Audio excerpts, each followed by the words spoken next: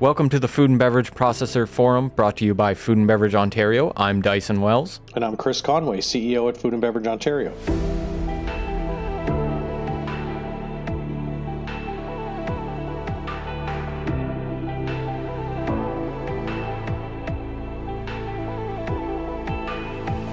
Coming up on today's show, growing the next generation of industry leaders. It's no secret that the industry is pressed to attract a sustainable inflow of talent to its field, but that's only part of the picture. With intense competition among adjacent industries to attract talent, and about a quarter of the workforce set to come to retirement age by 2025, the push is on to engage with promising job seekers. But attracting new talent is one thing, growing the future of industry leaders is another. We dive into that in just a moment. Stay tuned.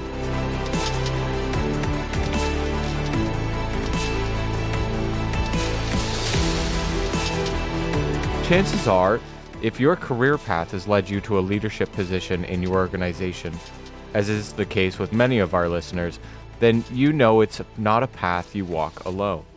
There are many people who support you along the way, whether through mentorship, professional development opportunities, or just taking a chance on you. That relationship not only enriches your career journey, but plays a crucial role in shaping you into the leader you are today. Today's episode is about that journey. Here to help us explore how employers can connect with a young and promising generation, foster an environment where they can flourish, and arm them with the tools and resources to begin shaping their business for the better, we are joined by three industry experts who are at the leading edge of employee attraction, retention, and career development. Working passionately to develop food leaders in our region, we welcome FBO's very own Isabel Dopta, Director of Communications. Isabel is also the project lead for CareersNOW, a platform that connects employers with qualified job seekers in the food and beverage processing sector. We're also joined by Nicole Gallace, who you may know from CareersNOW job fairs and the mentorship series. Nicole is the founder of FoodGrads, which focuses on closing the gap between student or recent graduates and employers in food service and food processing. She's an experienced recruiter who's dedicated to helping young professionals find their perfect fit in the food and beverage industry. Nicole's enthusiasm for empowering the next generation of leaders and her deep understanding of the recruitment landscape make her an invaluable resource for both employers and job seekers. Finally, we welcome Karolina Rachtan. Karolina is on the front line of career development and youth engagement. She's a career advisor with the University of Guelph since October 2016 and has worked for U of G since 2012. Karolina's portfolio includes targeted services for students from the Ontario Agricultural College, as well as focus on students with disabilities. Prior to 2016, she worked as an employment counselor, as well as a job developer within the Employment Ontario sector.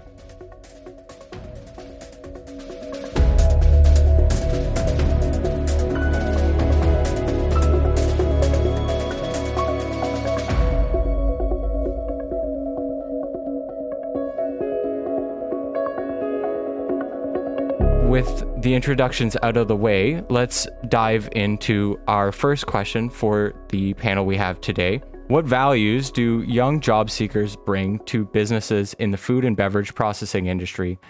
And why is it important for employers to invest in attracting and developing this emerging talent? So I will hand that off to whoever's brave enough to answer the question first. I can go ahead Thank first. you, Nicole. Mainly because I want to make sure that I say something and that, I'm sure Karolina and Isabel are going to have amazing answers. So what values do they bring? I think from what I've learned working with a lot of students and recent grads, the pieces that we think are important are not as important as, other generations in terms of lifestyle and opportunity and upskilling and investment into their career path. And so I think, the values that they bring are, they want to make an impact. They want to be part of the decision making and part of the strategy. So to put them in a role and leave them there and not really give them the full picture of how their role potentially impacts the entire organization, I think is a missed opportunity, because they really like understanding how they can support the business overall and why they're there, their purpose. I know that word is thrown around a lot, but it's thrown around because I think it's valid. And, there's so much work to do in the food and beverage industry in terms of, nutritional food and, environmental impacts, sustainability. And it's such an amazing opportunity to bring young people in with those pieces in mind, to tell them how they can make an impact, to show them the path that they can take. Yeah, that's an interesting point, that you do have to recognize that you have to kind of I was going to say to treat them differently. That's absolutely not what I'm saying. But you do have to recognize that they are a different demographic within your workforce. Their values, as we've kind of discussed on and off again throughout this podcast, is that their values are slightly different from, your workforce that may be in a different generation. You can't treat them all as one employee, really. So great point. Thank you, Nicole. I was just thinking, Dyson, also, it's Isabel here, about the multi-generational workforce. Like, we know right now that there are five generations in the labor force, and that is the same case for the food and beverage processing industry. Each generation has different perspectives on what they value in the workplace and what they can contribute to the workplace. And each generation really gives to our industry. And so it's very important to understand, like with young talent, how can we attract them and what will keep them so that they're retained in a role in our industry for hopefully their entire career. And, that really takes understanding the younger generation. We have to do our research to make sure we know exactly what they need to feel that they can succeed in a role. But it's also finding ways to communicate. Like with CareersNOW, we do a lot of work on social media, as you all know. And the reason we do that is because that's the way to reach a younger audience. Sure, Nicole generously goes out and meets with students directly in person, but we also have to reach them through the means that they like to communicate. And so that's where we're talking to them on social media. When it comes to like another demographic, let's say new Canadians, we may not be reaching them there, but we have to be sure with CareersNOW that we're really tailoring our strategies and our engagement strategies in ways that, young talent want to be reached. And, fundamentally, we've got to do this because with young talent comes great ideas, fresh ideas, new innovation, new technology, new solutions, and often like excitement, right? And enthusiasm. And just love that about what CareersNOW is doing and trying to connect to those folks. Yeah, we definitely have a stack deck here to sing the praises of CareersNOW, and that 100% was intentional on my part. I did want to get a chance a bit to highlight to people that this resource is available, and the beauty of it is it's free, and it's a wonderful resource. It's an entire employment suite. So we'll be hearing more about that for sure, I'm certain. I was just going to add a comment about dealing with young people. And, it's become so different in terms of how you communicate to that segment. I participated a few years ago in a market research exercise, which turned into a marketing exercise. And we got a company involved that really markets to young people. And it is very, very different. There's a whole other conversation going on out there for most of us.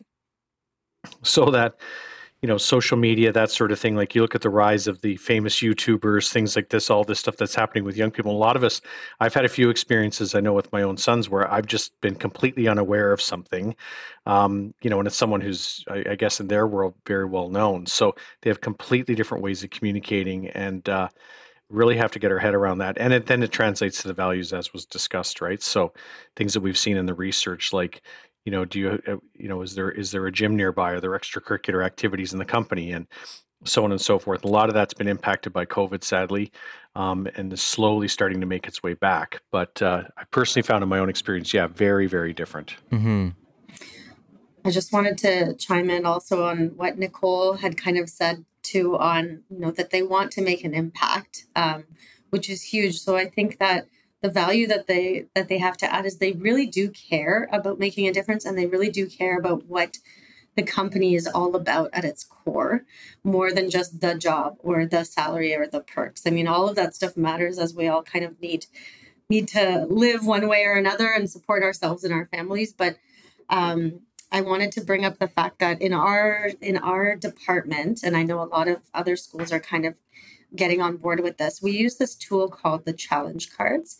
And it's based on, I hope I don't butcher this explanation. The founder of the challenge cards, his name is JP Michelle, and his company is called SparkPath.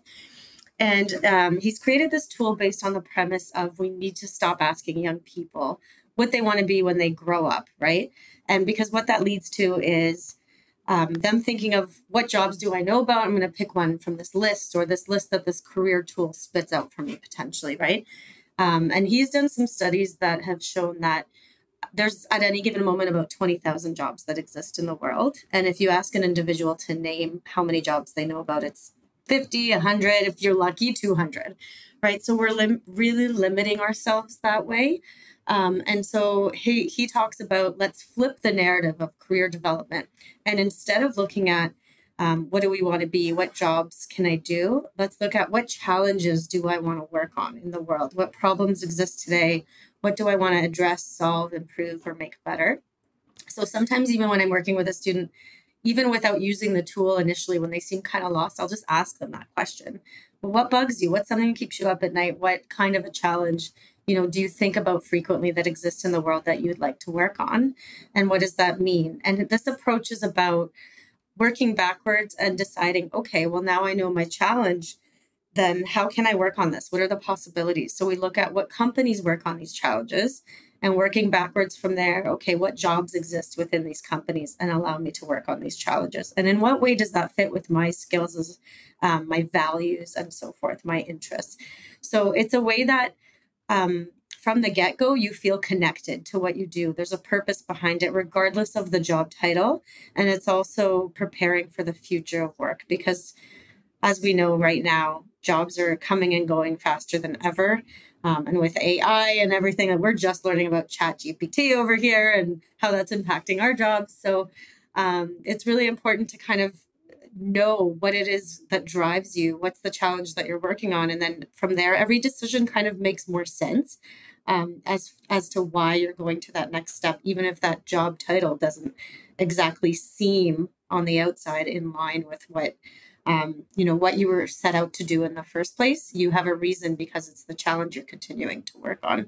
So I just wanted to, that really resonates with students. I would say when I tell them about the different tools that we have available that they can access, they really do gravitate to the challenge cards tool and to uncovering their challenges and then learning about how to do that research and find out about those companies and so forth. So I think on the flip side, companies need to do a really good job at talking about, here's how you make a difference through the individual job that you do, regardless of the job. Here's how you contribute to sustainability or climate change or whatever the challenge might be that that individual is interested in. Mm-hmm. So that's excellent. So I guess I kind of had another question. I'm reading it and I'm wondering whether it's a fair question because it's kind of loaded.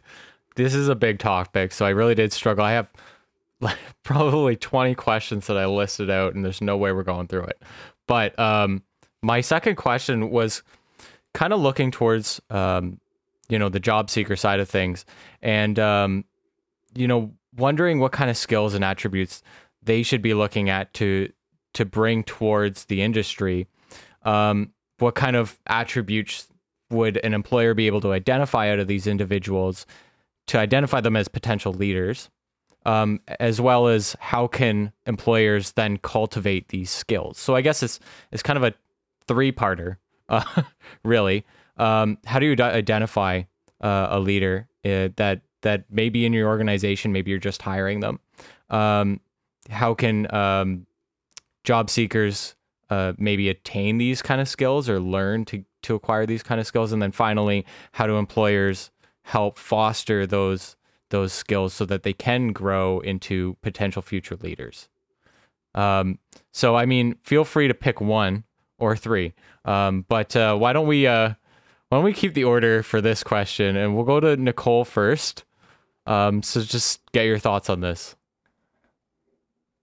It's a great question. So, I mean, those terms, soft skills, are thrown around so much, and I think it does confuse people that haven't actually gone into the workplace and experienced what it's like to work in a team and how to actually use the skills. And they don't even really know how to identify those skills until they're in an environment. I mean, I have a son that works at McDonald's, and he's part of the kitchen crew, and he's 17. It's his first job. He's done it now for a couple of years.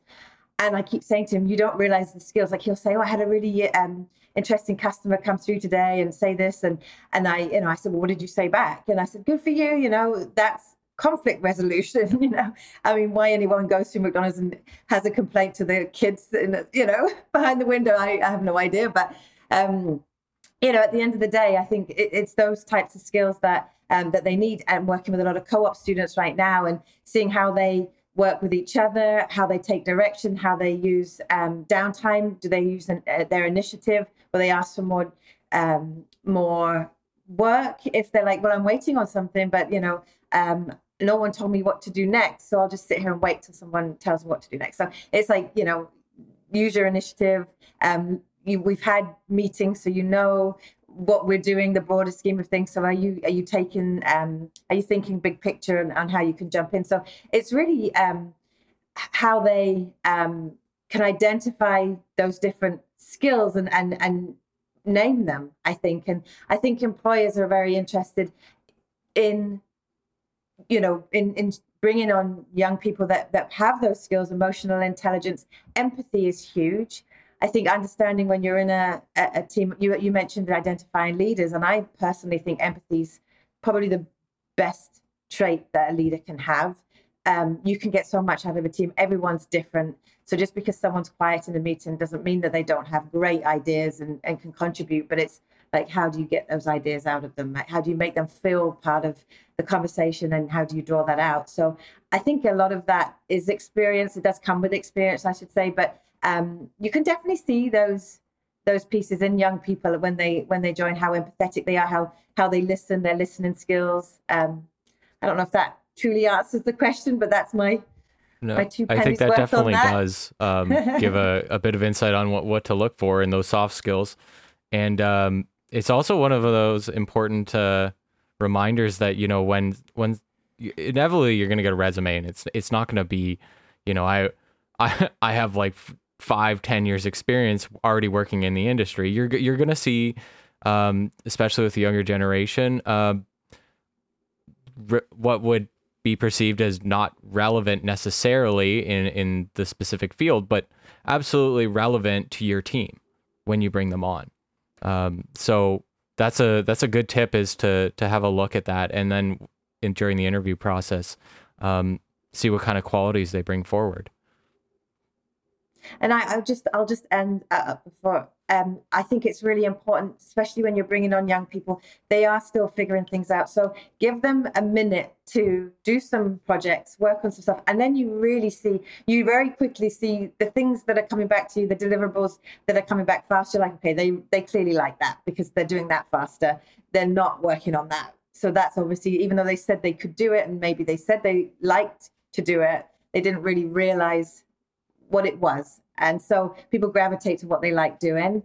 And so I think that's important to allow them to show you what they're good at. Give them some projects, part of their onboarding. I think that's really important. If you can give them a couple of projects and ask them what project they want to work on, and then you can really see where their skills are and then hone in on those. And then you get the best out of your workforce that way. Mm-hmm. I would just add, I love the aspect in this industry of on-the-job training. I think that's a fantastic message for young people. Like, when you start somewhere, and if someone's willing to train you on the job, doesn't that just say something about, the fact that you're valued, so that, someone coming in doesn't feel like they're in a dead end sort of role. Or, I mean, if you take a job working, let's say in the service industry, certain types of positions, there may not be really that much opportunity for advancement. And then in this sector, you really can get the training and the skills, and we see that. I think that's just such a fantastic thing for someone coming in, because there are a lot of places where you don't get that on the job. You don't get that opportunity. You have to go out on your own and do something. So I think that's a real positive for the sector. Yeah, for sure. Isabel, you want to jump in? Yeah, I was thinking about what was just being said. So for sure, the technical skills are a given. I mean, if a young person is thinking about a food science career path, and they've got to understand like what the educational requirements are there, and I think that information Karolina will comment, but is readily available. Where I see there's a growing discussion in our industry is around emotional intelligence, and Nicole mentioned this, and I think emotional intelligence, and also sometimes referred to as soft skills or social emotional learning, so critical for leadership development. And I really do feel it's fantastic that the industry is now embracing this type of training. And some of it, like you said, Chris, is happening in-house. Some of it is happening through professional development outside of companies. But to really understand, like, what does it take to be a leader, to advance in your career through important emotional intelligence themes like, like team building, like empathy, like resilience. And this stuff has come to the fore, I think, a large part because of COVID, because we had to, as an industry, understand how to better connect with people, with the workforce, and make sure that they were feeling comfortable and supported. But I do believe it's a great direction to go. And I think that's an area that any young person thinking about the industry and their potential to really develop in the industry, to do that, to think about that training too, in additional to the technical skills. Yeah, so I'm going to chime in and say, because my portfolio focuses on students in the Ontario Agricultural College, as you mentioned, that includes food science, environmental science, agriculture. And prior to that, that began in about 2018. But prior to that, we were all general career advisors. There was a shift where now we're more focused. But I used to see all kinds of students, and I still do once in a while, from every program, which can be a little overwhelming to remember all those career paths, but that's neither here nor there. But what I'm going to say is, with all the events that I have been at, all the career talks I've been at, just everything I've participated in, listened to, read, it always comes back to, we need people that have soft skills. You can train on the rest. I hear the theme about this over and over and over again from employers. So I think, taking that to heart is, look for someone that seems like they're going to be a good fit for your team, and train on the rest and be willing to train. I also really believe in mentorship opportunities and internships as well, as a way to get those skills up to par for what employers are looking for. Because part of it, I think, is young people have a lot of pressure to do well in school. They're not quite sure what they want to do. They're trying to keep their grades up. Maybe they need part-time jobs. I used to work in student financial services, and just the stress of money alone, with education costs rising, right? Like, can keep you from focusing on a lot of those other things, like, how do I now develop my soft skills, and what does that even mean, right?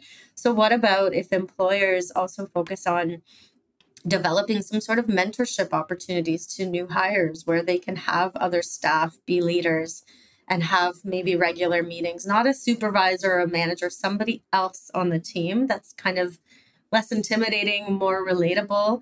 And if we're saying we need soft skills, then have that person spell it out. I remember one of my first jobs as an intern in the summer. I had a 6-month internship a long time ago. And I remember sitting in meetings, and people were like, who's going to take minutes, and talking about, and I'm looking at the clock. I'm confused. I have no idea what everybody's talking about, minutes. And like, I was never taught this. I never worked anywhere before. So like, spell out the basics, because the young people don't necessarily, unless they've been privileged enough to get into co-op, and not everyone is, then they haven't experienced all of those little things that we don't even think twice about anymore. So even just tell them, this is how, this is what meeting minutes are. This is how to write a proper professional email, or whatever it is that you're looking for, because they might have not had that opportunity elsewhere. And I just wanted to also say, for employers to kind of find those leaders and help develop those skills. We all know about co-op. At the University of Guelph, we have 2 new courses in the OAC that have come about in the last few years called flexible internship courses. One's in agri-food and one's in the environment. And these are really unique opportunities. They're designed specifically for students who are not in co-op and to give them some experience. And it's flexible. It's about 40 hours. I don't teach the course, so I hope I don't butcher this, but it's about 40 hours and it's flexible to what the employer and the student can do and the time frame they can do it in and how often they want to work. And the beginning of these courses, as far as I understand, is actually professional job search skills, resume writing, those types of things. And then they go ahead and they apply for these internships. They're building employer connections. They're getting some experience. So if employers, on the flip side, expanding their minds a little bit about, how can I also get involved with students and these future leaders in other ways other than what I know about, which is co-op, through flexible internships or short-term, summer internships or new grad internship programs, open it up a little bit more that way for those students who maybe weren't able to get into co-op. I love how this conversation is going because it's flowing directly into my next questions and it's perfect. So thank you for the segues. Because my next question was about mentorship programs and how mentorship programs and as well career development initiatives, obviously they're important. They're very important. What can companies be doing to make sure that they're efficient for their organizations? Because I think a lot of employers understand that they're vital and there's a lot of opportunity there, but I don't know. I know there's got to be a bit of question as to like what should we be doing in order to make sure that this is a fruitful endeavor and that we optimize our chance of having this person get the best experience they possibly can. I think we lost Nicole, so that's our order completely gone out the window. So I'll ask Isabel. Yeah, sure. I mean, please jump in. Nicole, for the CareersNOW program, Nicole is definitely the expert in this area. But I can say that 2 of the areas that we've been focused on with CareersNOW that I think is really important for the industry is mentorship with groups that are underrepresented in our industry. And 2 that we've put a focus on are Indigenous youth and young people that also have disabilities. And, the requirements for both these demographics, they may be different for the workplace. And the best way to initiate any type of mentorship strategy is to just, in my mind, just to simplify it, like just to figure out like where is the potential area for need. If you're bringing in young people that also identify as Indigenous, like what can we do as an employer to make their experience better? There are resources out there. We have them at CareersNOW. And the same thing goes for people with disabilities. What are the accommodations that may be needed? Who can we work with? Like, who's an expert in the field of supporting individuals that have disabilities in the workplace? And what can we learn from them? So, and I think that basically it's just have the conversation. Just sit down and have the conversation with your new hires and make sure that you understand what their needs are, and then make a plan to deliver. Mm-hmm. That's a great point. And the part especially with working with individuals with disabilities rings so true. I remember that my first job, I worked for someone who was visually impaired, and of course, during my interview, I completely shaved, clean cut, all that kind of stuff, walked in, and 2 things happened. One, he says, I have 2% vision, and I'm standing there going, I shaved. Great. And 2, he mentions that he had a very rockin' mustache. So absolutely pointless. But to the point was that when I started working with him, the way that he worked, especially when it was communications and talking to him, he used a screen reader. And that was an amazing way to assess what was written, what was being communicated that I had never clued into before. And it's something that I carry over to this day, where I'll write something and I'll have the computer read it back to me to make sure that it sounds coherent and that it flows smoothly. And it's just an absolutely different way of going about things that I otherwise wouldn't have really known about. So you really can bring adaptive new ways to doing business that can completely change things for the better. I was just going to add a comment. A number of years ago, I sat on the AODA, one of the stakeholder groups for the accessibility legislation. And what surprised me when we really got in the discussion, it was a large stakeholder group, like there were 40, 50 people in the room at any given time, was just how far-reaching disability can be. So it's not something that's evident in some cases, so you really do have to have that discussion and better understand. And for me, it was a learning process sitting in the room and listening, because people would make comments about things. I mean, you've got auditory, in some cases, or visual, or, and so on. And as we got further in discussions, I personally learned a lot about that. So I think, someone's perception sometimes of what's a disability is not necessarily the case. So, so I think people really we all need to educate ourselves. Mm-hmm. I've thought about this a lot. I feel like we're getting on a different topic, but it's a good one. One thing I just wanted to say, going back to, what can we do? Like on the note of disabilities, on the note of an effective mentorship program, just ask what people need. It's not that hard, but we forget that, I think, in a lot of cases. We try to do, research and like high level thinking and hiring. What's it called? Now I'm blanking on the wording. When you hire consultants to come in and, ask the actual people you're going to be serving what they need. It's that simple. But on the note of disabilities, I think we make it out to be a bigger thing than it needs to be. I actually was preparing some notes thinking how do I want to phrase certain things for today on some of the topics that were presented in the email. And I wanted to share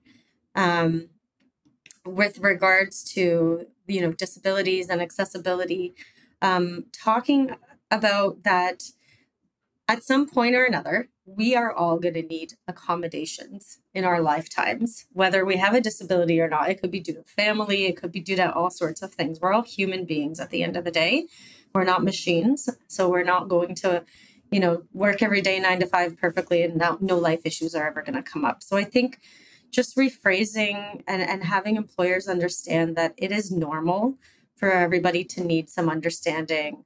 And really, I think I'm trying to find where I wrote it, but I think I had written down, really what I would call this is human-centered in work environments, as opposed to we talk about EDI and, accessibility friendly, but really we're being human friendly, because we're all human beings who need some flex, some understanding, possibly an accommodation or something once in a while.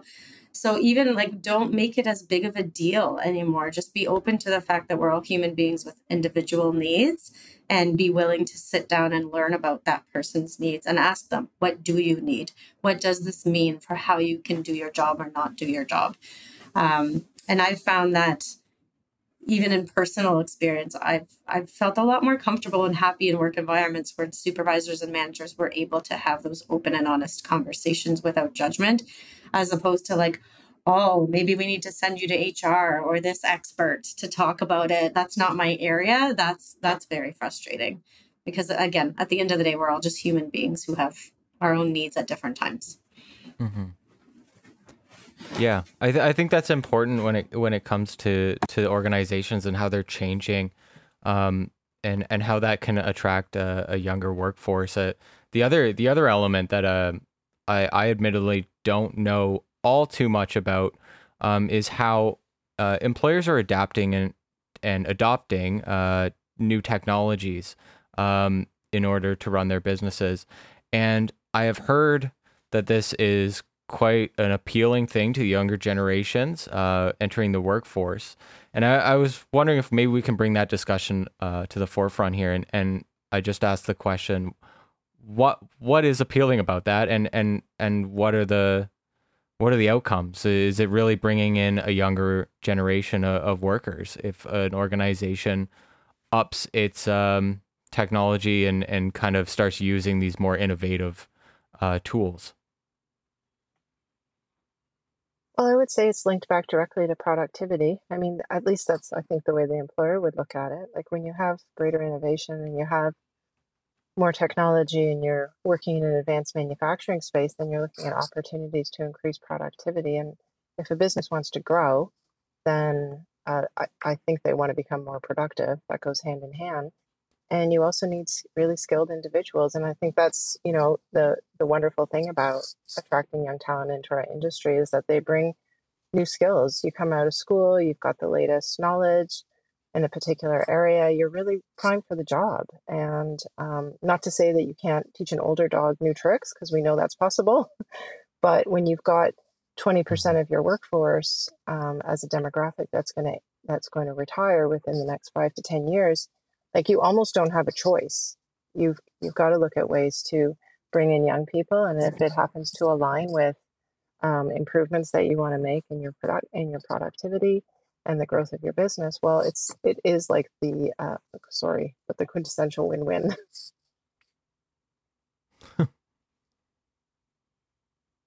I would agree. I just had a comment about, one of our studies we had that talked about robotic palletization and how it ended up being kind of a recruitment tool. So I think, if you're a young person, you're looking at a company and you see this stuff, you say, wow, this is really cool. And I'm not going to be lugging boxes all day. I'm going to be doing stuff that's a little more interesting and I can get into this. And obviously, I read something once saying, the difference between sort of people who are younger and maybe people who are older these days is how they use technology. Like people who've grown up with that, they're fully integrated with technology. It's like the joke about if you take away a kid's phone, I mean, it's like it's part of them. That's a very different relationship than what we had to technology growing up. So I think the minute you can put that on the table, you're drawing something in there with that generation inherently. Mm-hmm. I was thinking about it more when you said that, Dyson, from like the recruitment standpoint, just with regards to how much, like I'm more old fashioned, so I'm more on Facebook, and a lot of the students I see are like Instagram and TikTok, and I haven't not even ventured, to be honest, into TikTok land yet. But thinking about, leveraging those tools, if they're not already on hiring, on talking about what are the challenges your company works on, in order to attract that talent, highlighting that messaging, using those tools to engage the young people. I also was just kind of researching some related information yesterday in preparation for this, and I came across an article that had mentioned text recruiting software, which I've never heard of, but apparently this is a thing. And I was like, that could actually work, like short, quick, screening questions, maybe via text or something. I'm not sure exactly how it works, but we all know today's generation prefers to text than have a conversation sometimes, depending on, what it's regarding. So maybe that's something to leverage in an effective way. Again, I don't know too much about the technology, but thinking about how can we make this as quick and easy, because that's the other piece is everybody wants short snippets of information now, right? So how can you make parts of the hiring process quick and simple using and leveraging some of this technology? Mm-hmm. Yeah, they definitely like text, so that makes perfect sense. And I have a feeling that perhaps I haven't seen this tool. It may be tied to the ChatGPT that we were talking about earlier. Okay, well that's perfect. The next question I kind of have is going to take a bit of a more bird's eye approach, because it's about collaboration within the industry. And what I'd like to know is how important industry collaboration in the development of is for the development of future leaders, and what opportunities are there for employers to work together in this regard. It's an interesting conversation, I suppose, because it's something I wanted to ask because I know that we always talk about employment, and that's always an individual company's initiative. But I was thinking about, for example, with like CareersNOW, this is something that FBO is obviously supported by an entire industry, and we're running these organizations to attract new talent. So I just wanted to see if anyone's got any input on perhaps how organizations are collaborating in this regard. Maybe No, a difficult question, though. I love that question. And I've got to start it by saying a good friend of mine once said that when people are talking about collaboration, make sure they're not talking about it with air quotes around it. Like collaboration has to be real. And I think it can be at times a difficult thing to make it real because we don't necessarily have like key performance indicators around collaboration that make a lot of sense, or we don't have like, a framework for collaboration that helps us really gauge success. But in my mind, the way it works is people just being open and transparent about what they're doing and having honest discussions around like where can we work together? How can we lift each other up?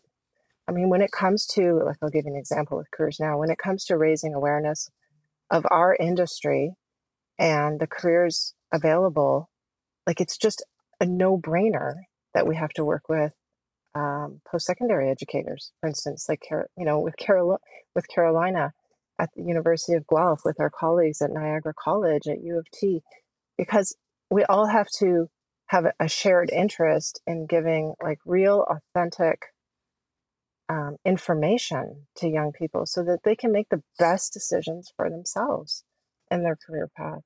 And again, like that's about collaboration, and people have to come to those discussions really open and willing. And that's where I think great things happen. Mm-hmm. Karolina, you want to? I would add a comment about go ahead, Chris. CareersNOW right here, because I think in my mind, that's just, it's a shameless plug, I guess, but to say it's a fantastic example of collaboration. And I think the way that program's worked has illustrated to me really the power of collaborating well and leveraging those relationships. And as Isabel just mentioned with our post-secondary education partners, it's a great example of that.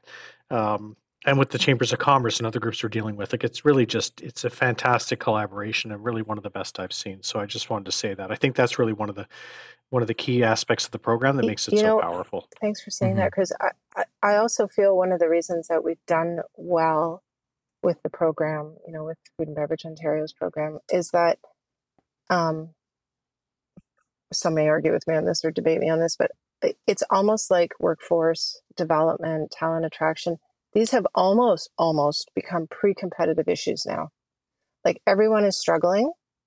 And so if everyone is struggling, and we know it's not just our industry struggling either, like if everyone is struggling, if everyone wants to create a country and an economy and that is successful and families that can, be successful and grow, and people, it's a place that's, Canada becomes a happy place, a good place to live as it is, then we have to work together. Like there's not the competitive piece as much. I really find that with CareersNOW, like people recognize we need to work together and attracting young people and making sure that we're connecting with them in a way that is relatable and resonates, and then work with the stakeholders, like the educators as an example, with the other nonprofit associations that are involved in workforce, and make sure that we're all pulling in the same direction for the benefit of the next generation of people working in the industry. Mm-hmm. It really does help create make the industry more attractive, I think, when they start seeing that, and they see that for sure. Yeah. Karolina, you want to jump in? Yeah, my only comment here would be like, I think that with separate organizations, employers collaborating, I'm thinking of job fairs, I'm thinking of CareersNOW. I think we've touched on this already, but it is such a great way to attract people to the industry, because then students, young people are able to see the vast array of opportunities that exist. And again, going back to what I said about, the challenge mindset and thinking about what challenge do you want to work on, seeing that there's opportunities to tackle their challenges they're interested in such a variety of ways and a variety of challenges. So being able to see that kind of come together, whereas if it's just kind of focusing on one or two, employers are not getting the full scope of possibilities to impact the impact that you want to make. And I'm even thinking of like a lot of students that I see are really focusing in on, climate change and sustainability issues and wanting to impact that. And I think every organization has kind of their own way of dealing with that or their own setup. And so even just showcasing that in a variety of ways to attract those young people, I think would go a long way. Again, going beyond just, here's our company name and here's what we do or what we sell, a little bit more about what we're all about. And here's the different ways that we impact, this planet that we live on, even if we want to take it that far and that broad. Yeah. It's funny because I mean, we were talking earlier about, when we bring in a younger job seeker and I keep mentioning younger job seekers, and I should mention that this is not exclusive to younger job seekers at all. There's countless instances of people that they're transitioning to a new industry or something, who can become a leader. In fact, you may have a very good chance that they do become leaders because they've had that experience working in other industries and working with different teams. But to talk about, for example, graduates, you kind of, I challenge you to go find a recent graduate who doesn't want to go change the world, right? They have ideas. They think that they can do a lot, and I find a lot of the times that they probably can do quite a bit. So it's definitely good to have them bring them into your organization and show them the opportunities that are around, and then giving them the ability to kind of grow and become those leaders that they believe they can be. So I want to transition really quickly because we did mention also that we have a retiring workforce. They're going to be here for a few more years, and then we're going to see a bit of a shortage, or a more of a shortage, I suppose. But while we still have them, how can we bridge the gap between that retiring workforce and those coming into an organization? How can you leverage those senior roles to foster the younger, the perhaps more new roles?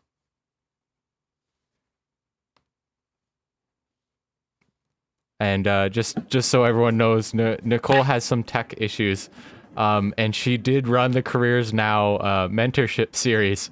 So I would have been jumping back to her on that one, but I do know we have a wealth of experience on this panel still, which is very, very fortunate. So, Karolina, why don't we go with you first on this one? Sure. Yeah, no, what came to mind was, again, that the mentorship piece, get them involved in mentorship. I think, I can't speak for everyone. And it's funny because I'm kind of like halfway into my career and I consider myself still pretty young and relatable. But then when the students start talking about TikTok and stuff, I realize how old I actually am compared to them. But I feel like I'm one of these people that wants to make an impact, and that, the yearning for flexibility and work-life balance, real work-life balance with jobs really matters to me. And so anyway, I'm digressing. What I'm thinking of is get them involved in the mentorship. Like for some people who have been in their jobs for quite a while, you're kind of used to the way things are and doing the same old in a certain way. So wouldn't it be refreshing to get involved in mentoring youth or a younger person and teaching them about how and why your work is done the way that you do? But also, if you're going to take on that role, being open to hearing their perspective or suggestions, even, or their new ideas, because I think they need to feel valued as well, and not just kind of, undervalued, or like they don't know anything because they're new, because they do have that unique perspective on kind of technology or new ideas on how to, target products and services to youth. So I think if you're going to get some of those workers involved in the mentorship piece. You need to maybe do a little training or something with them to make sure that they're open to hearing the perspectives of the younger generation as well, and that it can be like a real respectful two-way conversation. I think that would be a great way to make use. And I think that for somebody that's been in their role for a long time and feels like they're the expert in whatever it is that they're doing, that'll feel really good too, to give back and share all their wealth of knowledge and all their expertise and feel even more valued in their own roles for the most part. So I think it would be good for both sides. Mm-hmm. Yeah, that reassurance must go a very long way. I would agree with that completely. What Karolina said about it's really a discussion around mentorship and just professional networks being developed within a workplace. So, if you have an older generation who may be more senior and they probably have different priorities. I think the research tells us they certainly look at their job a little differently.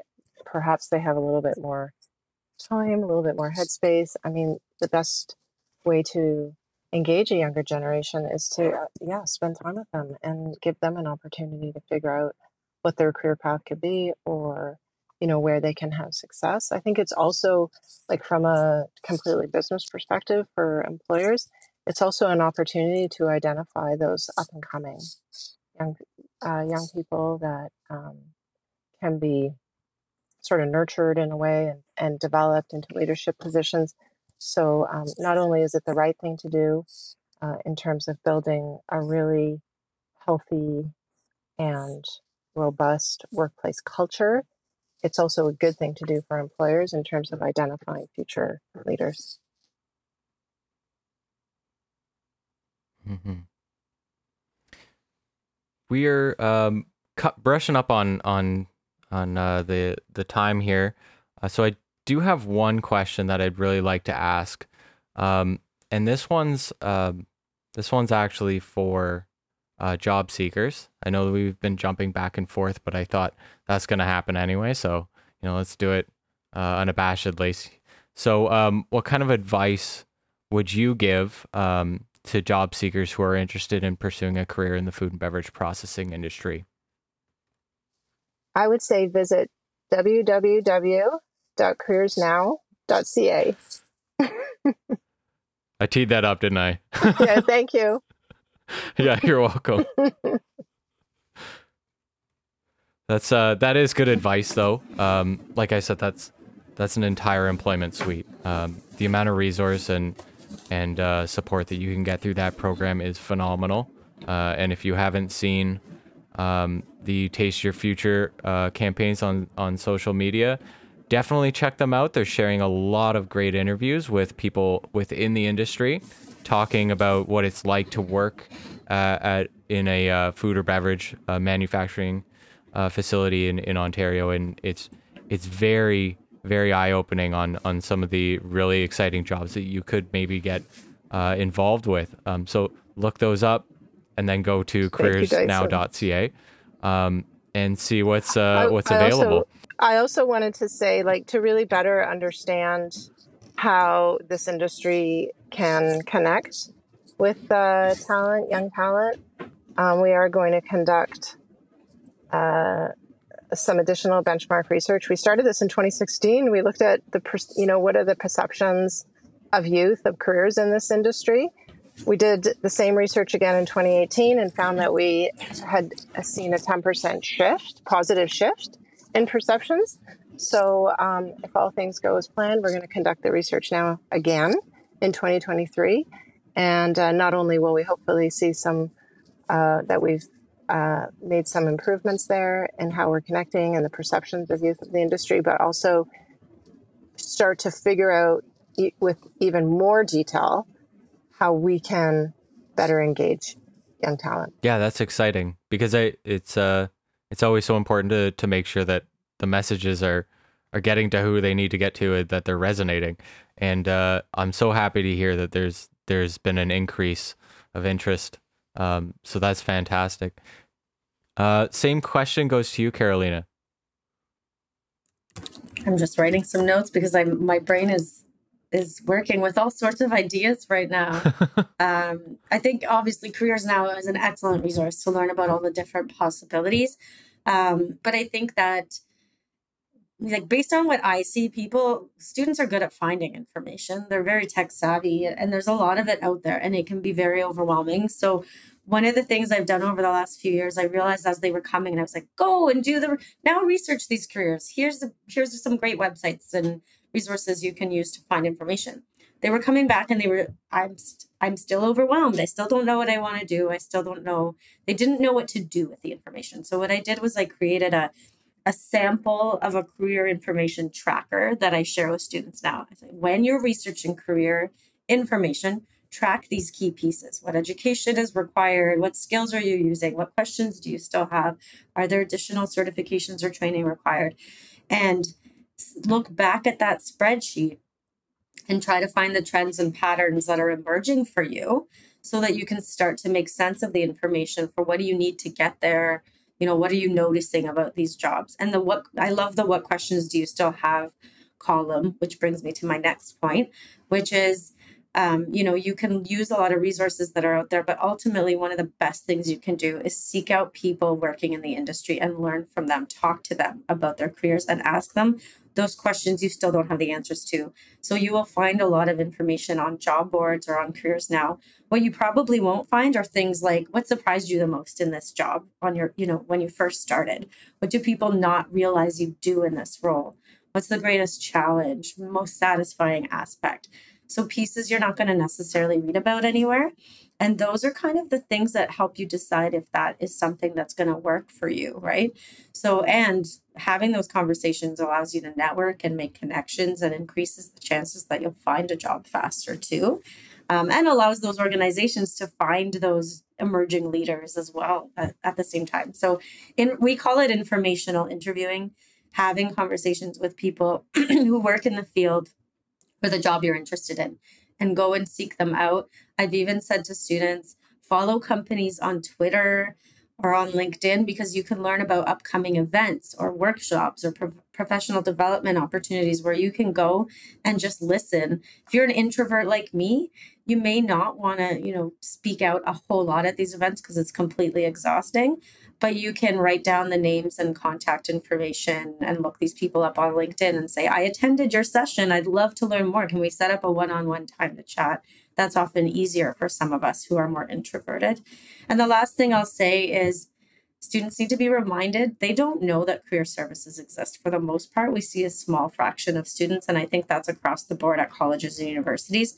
So making use of these services sooner, because again, it comes down to they just can't wrap their heads around what steps they need to take to decide if a career path is right for them. And that's where we come in. I always tell students, I don't know everything about every job. I'm learning every day. I haven't worked in all these roles, and students come, I'd say like at least once a month, somebody asks me about something I have no idea and I've never heard of that job before.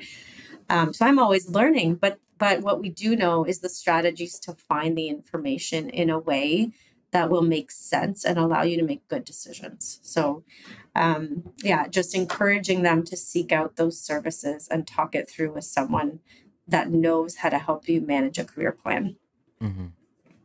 Yeah, that's great advice. And I see the common thread there. It seems like it's almost immerse yourself in the actual industries that you're interested in and join the discussions, because there's inevitably discussions going on, whether they're, online through digital resources, or you go in person to these meetings that may be available. We are very much brushing up on the time here. So what I will do mercifully is I will wrap things up for everyone and say a very big thank you to everyone who is joining us, and a very special thank you to Isabel, Nicole, and Karolina for taking the time out of their busy schedules to offer their insight. As we look to the future of the food and beverage processing industry, let's continue to foster the growth of our emerging leaders, invest in their potential, and work together to create a thriving and innovative landscape for generations to come. And while on the topic, I encourage you to explore the many employment resources available that we've mentioned here today. We'll catch you for the next segment of the Food and Beverage Processor Forum, brought to you by Food and Beverage Ontario next month. In the meantime, Take care, everyone.